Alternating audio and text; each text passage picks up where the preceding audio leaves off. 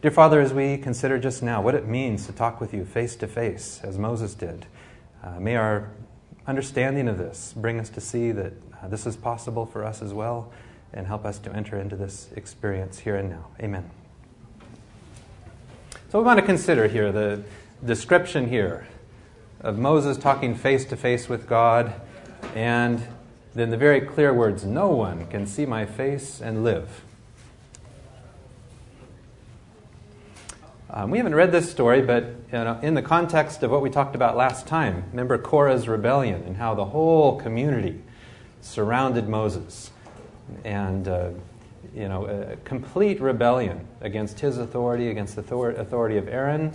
And you consider what a rough time of it Moses had. Even here his brother and sister came to him. Okay, they used this as a pretext that Moses had married a Cushite woman, and Miriam and Aaron criticized him for it. But as we read on, we see what their real problem was. It was jealousy. They said, "Has the Lord spoken only through Moses? Hasn't he also spoken through us? Aren't we just as important?" And the Lord heard what they said. And here it's really interesting. This is our key text here about Moses' humility. A parenthetical statement. Moses was a humble man, more humble than anyone else on earth. Now, why do we have it here? I mean, it's right in the middle of this story. Why is this where the comment is added that Moses was the most humble guy on the planet? Okay, and I think perhaps the reason is here Moses is being accused by Aaron and Miriam, and Moses doesn't say anything. I mean, you'd think he would assert his authority given to him by God, but he keeps quiet about it. And notice God is the one that has to speak up to defend Moses. Could it be that this is a good description of humility? I find it interesting in the life of Jesus. There's one story where the people are criticizing him, and they say, well, won't the Messiah be born in Bethlehem? Won't the Messiah come through the line of David? This isn't the Messiah. And Jesus is right there. I mean, you would think he would say, well, yes, I am. Let me show you my birth certificate. Let me go through the family line. This is where I was born. And he doesn't say anything. Do we perhaps get a glimpse here that humility, which we've talked about before, it does seem to involve not so much trying to promote yourself. Okay, and Moses here, as we'll discuss, seemed much more concerned about God's reputation than his own reputation. Anyway, so God has to speak up. Suddenly the Lord said to Moses, Aaron, and Miriam, "I want the three of you to come out to the tent of my presence." How would you feel if you were Aaron and Miriam at this point? You hear God say, "Hey, the three of you, come out here." And they went. And the Lord came down in a pillar of cloud, stood at the entrance of the tent, and called out, "Aaron, Miriam." The two of them stepped forward. Again, how would you feel at that moment? And the Lord said, "Now, hear what I have to say. When there are prophets among you, I reveal myself to them in visions and speak to them in dreams. It is different when I speak with my servant Moses. I have put in charge of all my people Israel, so I speak to him face to face, clearly, and not in riddles. He has even seen my form. How dare you speak against my servant Moses?" Okay, so this is God's own declaration. I speak to Moses face to face. Okay, and this is repeated so many times, 3 times to be precise, here in the books of Moses. Another is in Exodus 33, where we read that after Moses had gone in, the pillar of cloud would come down and stay at the door of the tent, and the Lord would speak to Moses from the cloud. As soon as the people saw the pillar of cloud at the door of the tent, they would bow down, and the Lord would speak with Moses face to face, just as someone speaks with a friend. Okay, there it is. But now, notice here, we're in Exodus 33. And so many have pointed out, well, this is a clear contradiction in Scripture, because when you read on, right here in this same chapter, you remember we've talked about this, where Moses requested, this is just a few verses later, "Please, let me see the dazzling light of your presence." And the Lord answered, "I will make all my splendor pass before you, and in your presence I will pronounce my sacred name. I am the Lord, and I show compassion and pity on those I choose, but I will not let you see my face, because no one can see me and stay alive. And we just read a few verses earlier that God would speak to Moses face to face as a man speaks with a friend. And now I won't let you see my face. But here's a place beside me where you can stand on a rock. When the dazzling light of my presence passes by, I will put you in an opening in the rock and cover you with my hand until I have passed by. And then I will take my hand away and you will see my back, but not my face. Okay, it seems to be going back and forth here. And the book of Deuteronomy closes with this verse. There has never been another prophet in Israel like Moses, whom the Lord dealt with face to face. Clearly, all of these books weren't written by Moses because Moses had passed away at this point. So someone added on this verse here, that he spoke with God face to face. Okay, so is this a contradiction? How can we work through this? Let's go back to our verse here in Numbers. And I think what's significant here is just to consider the contrast, okay, between Aaron and Miriam. How does God speak to them or to prophets? Visions, dreams, riddles. In the King James, it's dark speech. And so I think what is really being described here, it's a contrast. Yes, I use parables, visions, dreams, riddles, dark speech. That's not how I talk with Moses. I talk with Moses face to face. So I think we're more discussing here a means of communication. And it's interesting here, I speak with Moses face to face. Okay, that would seem to be describing one form of communication. And another form is he has even seen my form. Well, he saw his backside, to be precise. Okay, so that would seem to be describing a face-to-face as meaning something. And then he has even seen my form as referring to something else. Okay, so let's see if we can sort this out. Again, prophets. Wonderful to be a prophet, but visions, dreams, riddles, dark speech. Moses, face-to-face. And as I'll try to make the case here, I think what this really refers to is to talk with someone in an intimate sense, in person, plain speech.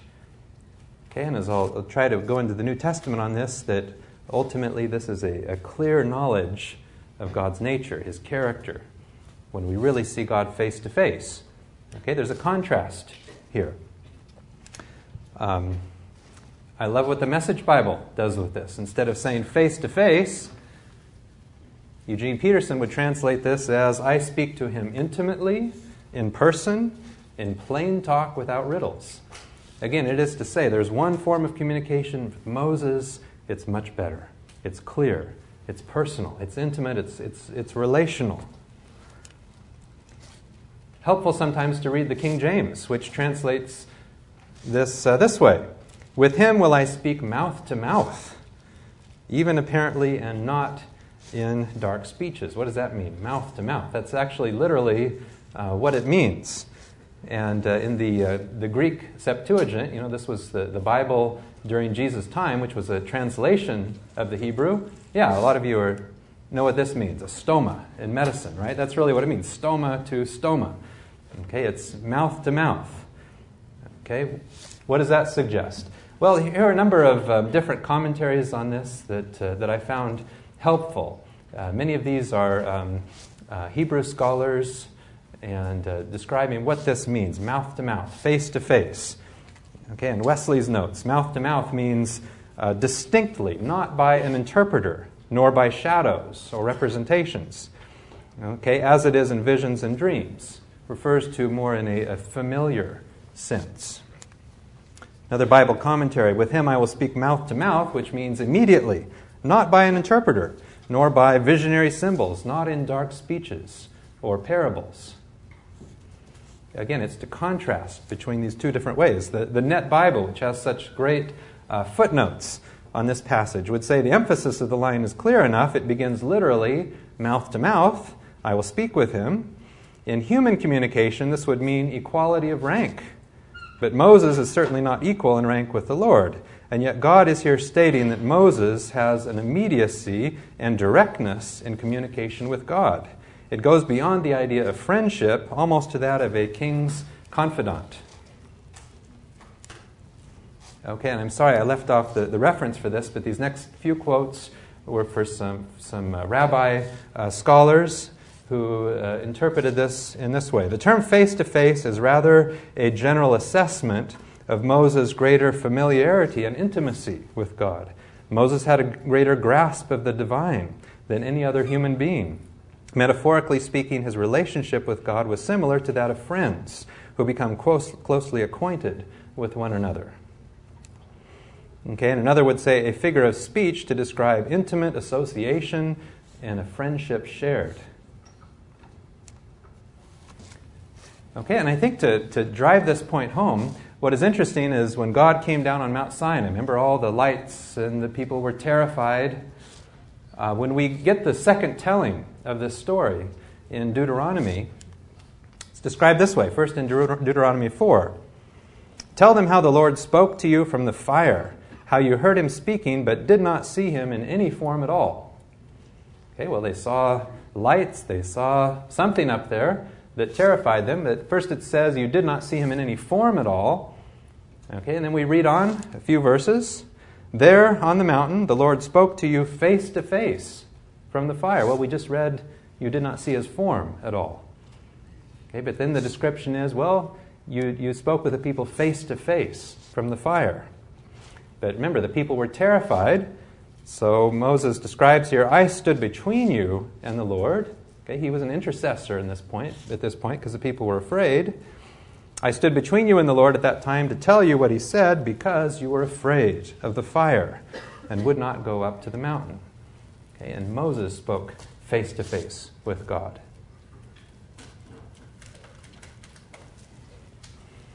Okay, what does all this mean? Well, let's come back here to the verse in Exodus 33 where Moses asked to see God's glory. Please let me see the dazzling light of your presence.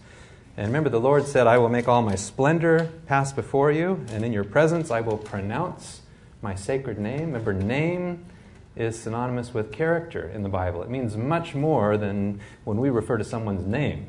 We're just referring to some letters. But the name in the Bible really refers to the whole person, everything about their character. And that as we read on the description here, when God pronounces his name, get a description of his character.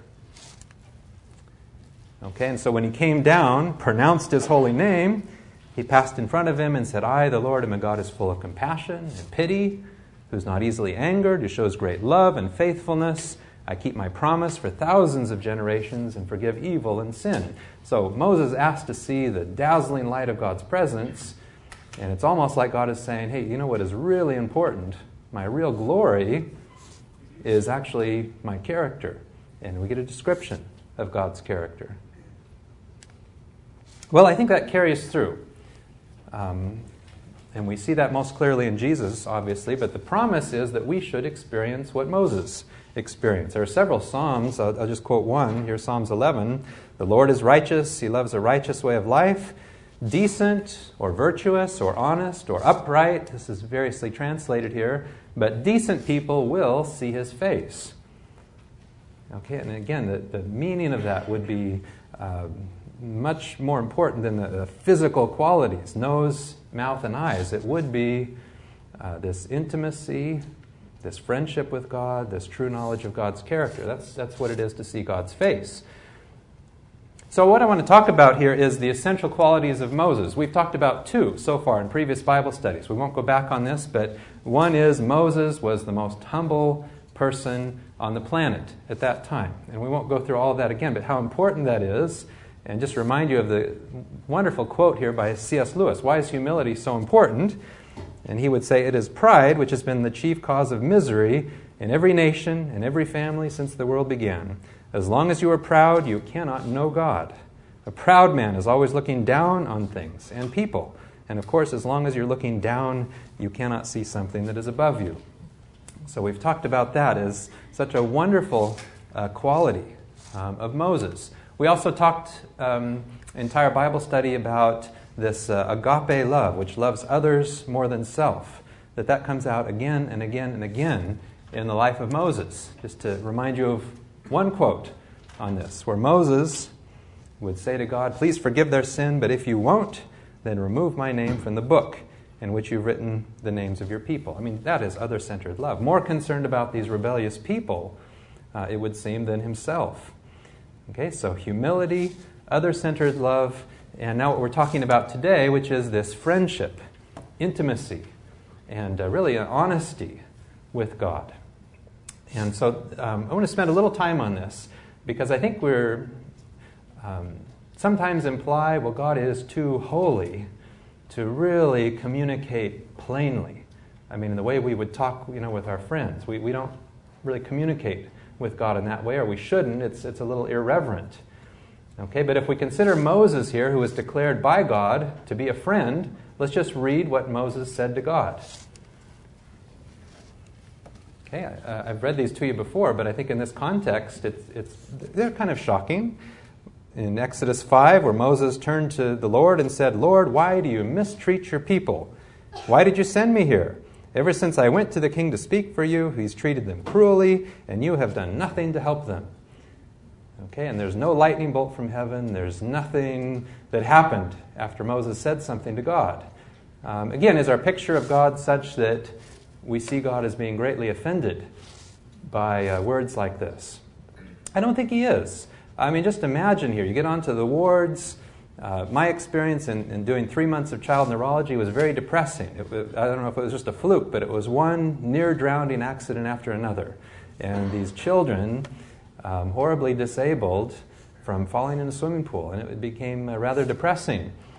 Do you think God wants you to go home after experiencing something like that in the evening, and what does he want you to talk with him about? Is it okay to say, I'm really upset about this, and I don't understand how you could let this happen? Can we talk with God that way? Well, in the life of Moses, we see, we're honest. It's okay to tell God what is on our heart. He knows that anyway, doesn't he? What about this one? Moses said to the Lord, "Why have you treated me so badly? Why are you displeased with me? Why have you given me the responsibility for all these people?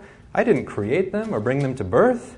Why should you ask me to act like a nurse and carry them in my arms like babies all the way to the land you promised to their ancestors? Where could I get enough meat for all these people? They keep whining and asking for meat. I can't be responsible for all these people by myself. It's too much for me. If you are going to treat me like this, have pity on me and kill me so that I won't have to endure your cruelty any longer." Most people read the book of Job, and they read Job's words very much like this. And they say, well, the whole point of that story is God had to punish Job for these kinds of things that Job said. Well, again, Job was declared to be a friend of God. Abraham, remember when God came to talk about Sodom and Gomorrah, and Abraham said, well, you can't do that. Okay, it would seem a distinguishing feature of God's friends are that they are very open with what is on their heart, and they feel comfortable sharing this kind of stuff with God.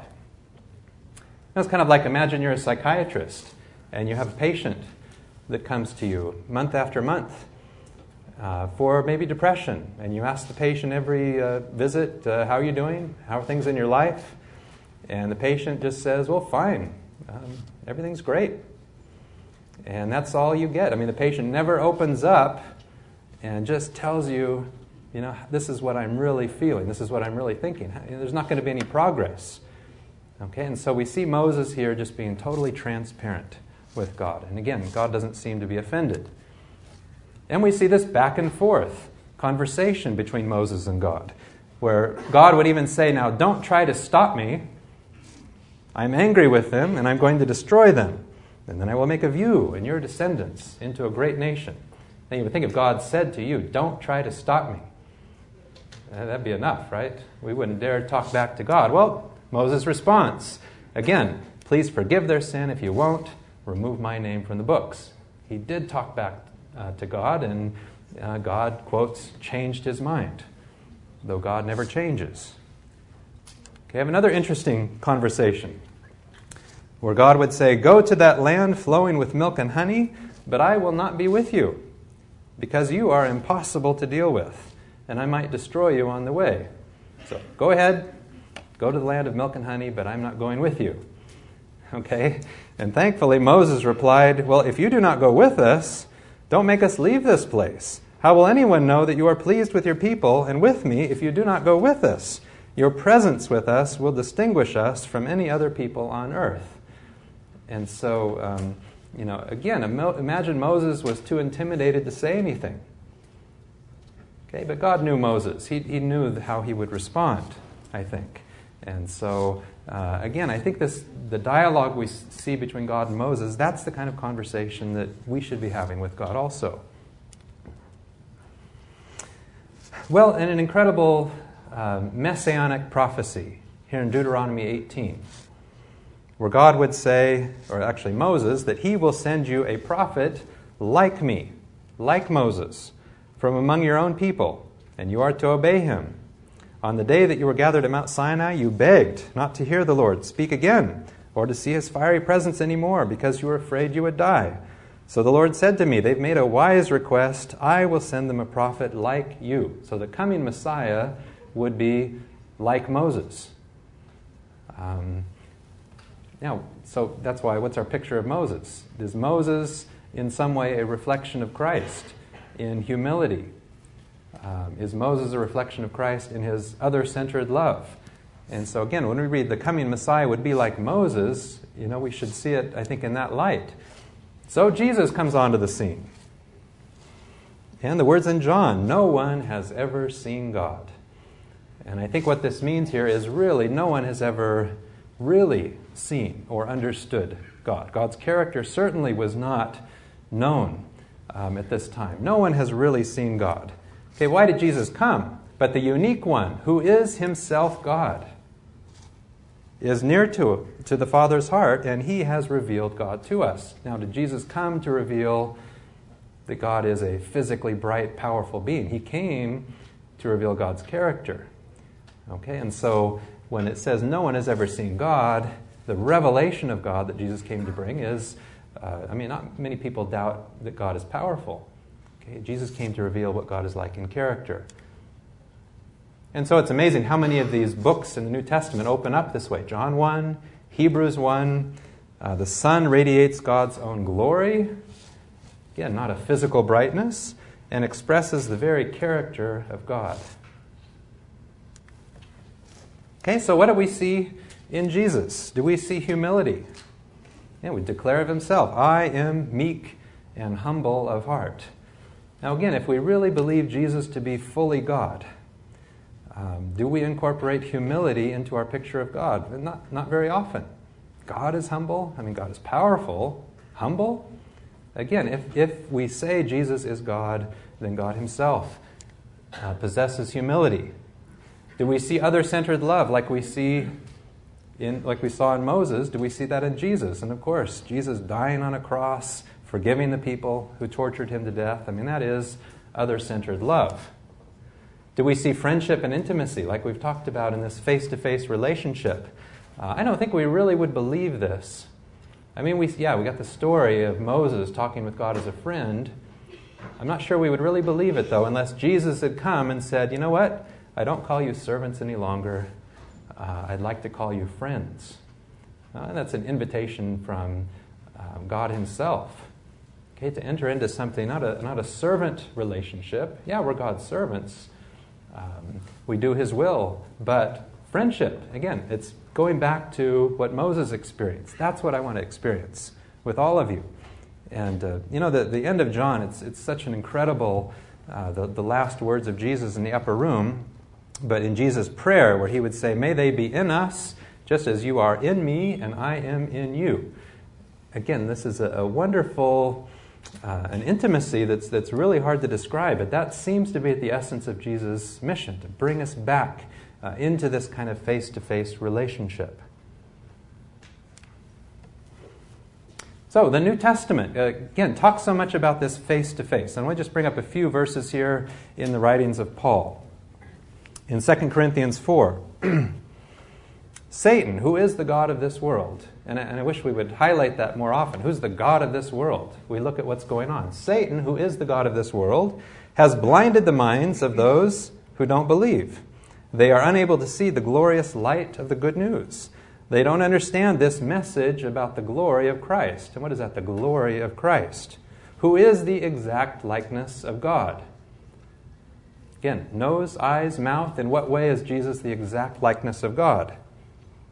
For God, who said, let there be light in the darkness has made this light shine in our hearts so that we could know the glory of God. Could we substitute character here? So that we could know the character of God. And again, where do we see that? That is seen in the face of Jesus Christ. Okay, that's really where we see the essence of who God is. Someone just sent this quote to me yesterday. I thought it was so wonderful. By an Elton Trueblood, which the quote goes like this: "The historic Christian doctrine of the divinity of Christ does not simply mean that Jesus is like God. It is far more radical than that. It means that God is like Jesus."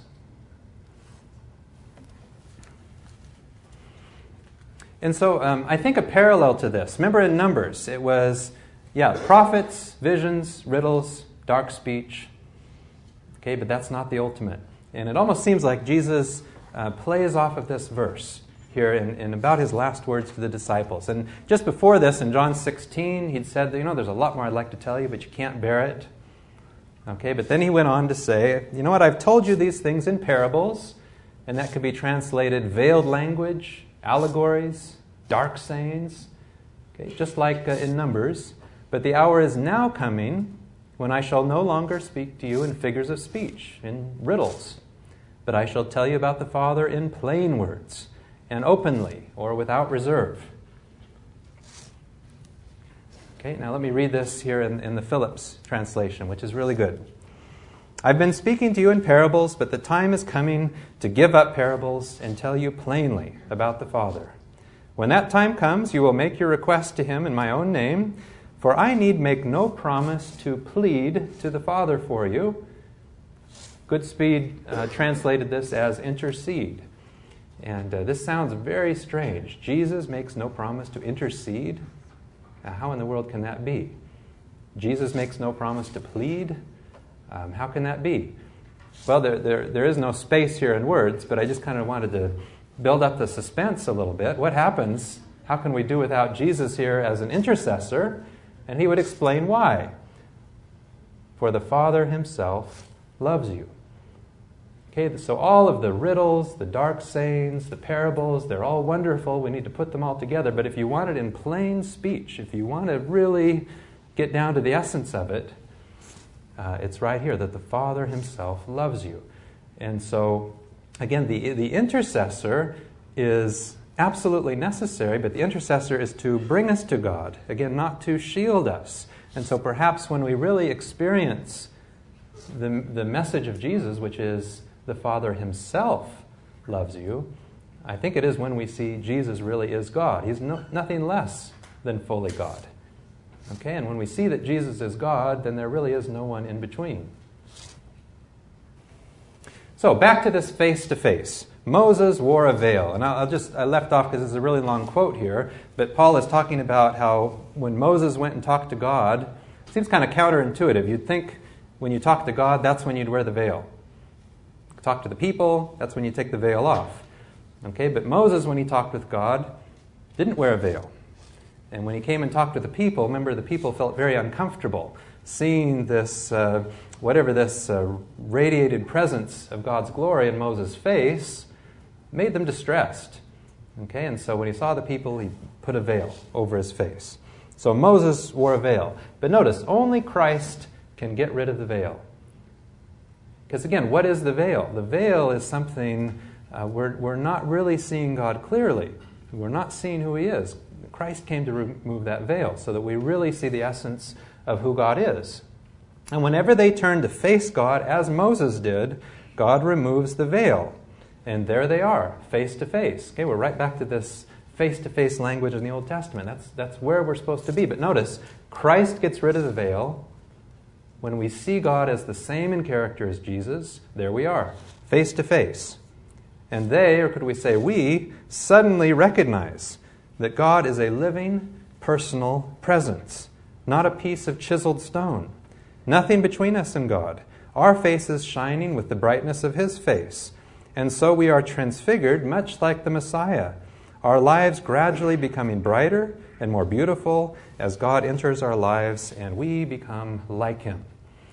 It's such a redundant biblical concept that we become like the God we love, worship, and admire. And so when our picture of God really becomes Jesus, it's unavoidable. This is what this is describing here. We are transformed into that image. Okay, when we see people worshiping a very different God, well, you're very capable of doing all kinds of crazy things, as human history reveals. Okay, but this transforming process, the essence of it is we've got to see God face to face. We've got to see Him as He really is.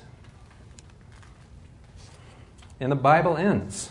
Revelation 22, they will see His face.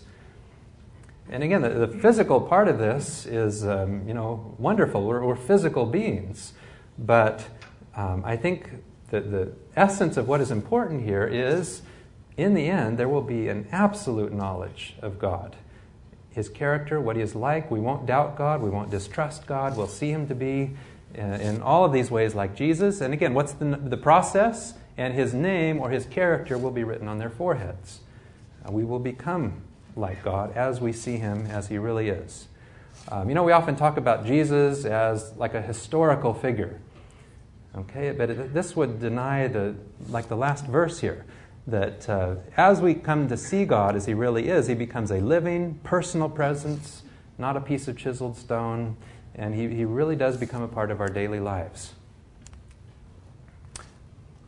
So one more verse on this, and then another quote that is, I think, very good, to emphasize we are changed as we see God for who He is. But friends, that's exactly who we are. This is in 1 John 3. Children of God. And that's only the beginning. Who knows how we'll end up? What we know is that when Christ is openly revealed, we'll see Him.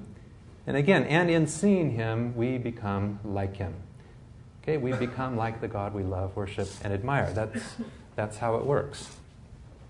And so if I could just include a last quote here. This is from a book called Education, and describing what it means to see God face to face in this interpretation. And this is describing Moses' 40 years taking care of sheep before he even went out with the people in the desert. Amidst the solemn majesty of the mountain solitudes, Moses was alone with God. Everywhere the Creator's name, could we say character, was written.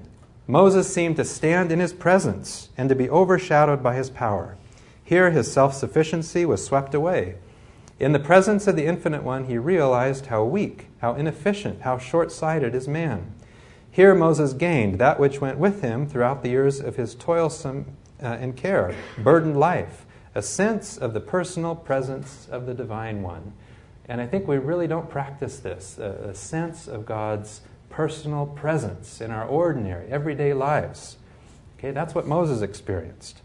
Not merely did he look down the ages for Christ to be manifest in the flesh, he saw Christ, accompanying the host of Israel in all their travels. When misunderstood and misrepresented, like he was with Aaron, Miriam, and Korah's rebellion, when called to bear reproach and insult, to face danger and death, he was able to endure as seeing Him who is invisible. Moses did not merely think of God, he saw Him. God was the constant vision before him. Never did he lose sight of His face. To Moses, faith was no guesswork. It was a reality. He believed that God ruled his life in particular, and in all its details he acknowledged Him. For strength to withstand every temptation, he trusted in Him. The great work assigned him he desired to make in the highest degree successful, and he placed his whole dependence upon divine power. He felt his need of help, asked for it, by faith grasped it, and in the assurance of sustaining strength went forward. Such was the experience that Moses gained by his 40 years of training in the desert. To impart such an experience, infinite wisdom counted not the period too long or the price too great. The highest testimony to the greatness of Moses, the judgment passed upon his life by inspiration is, quoting the last verse in Deuteronomy, there arose not a prophet since in Israel like unto Moses, whom the Lord knew face to face. And again, if we just make one important point, that is to be our experience. If we read the Bible merely as history, Jesus was history, but if we really see that, man, this is entirely possible, should be the reality for us, then I think these things take on a living reality. Let's pray. Father, I just pray for each person here that we would begin to experience what Moses did, And it seems that we have even a greater revelation than Moses did, that we have seen that the God of the universe would condescend to spend 9 months in a womb, would live such a humble life, would die. May that picture of who you are become a part of us, and may we see you in our studies and our work, in everything. May we commune with you and experience this very real presence with you. Amen.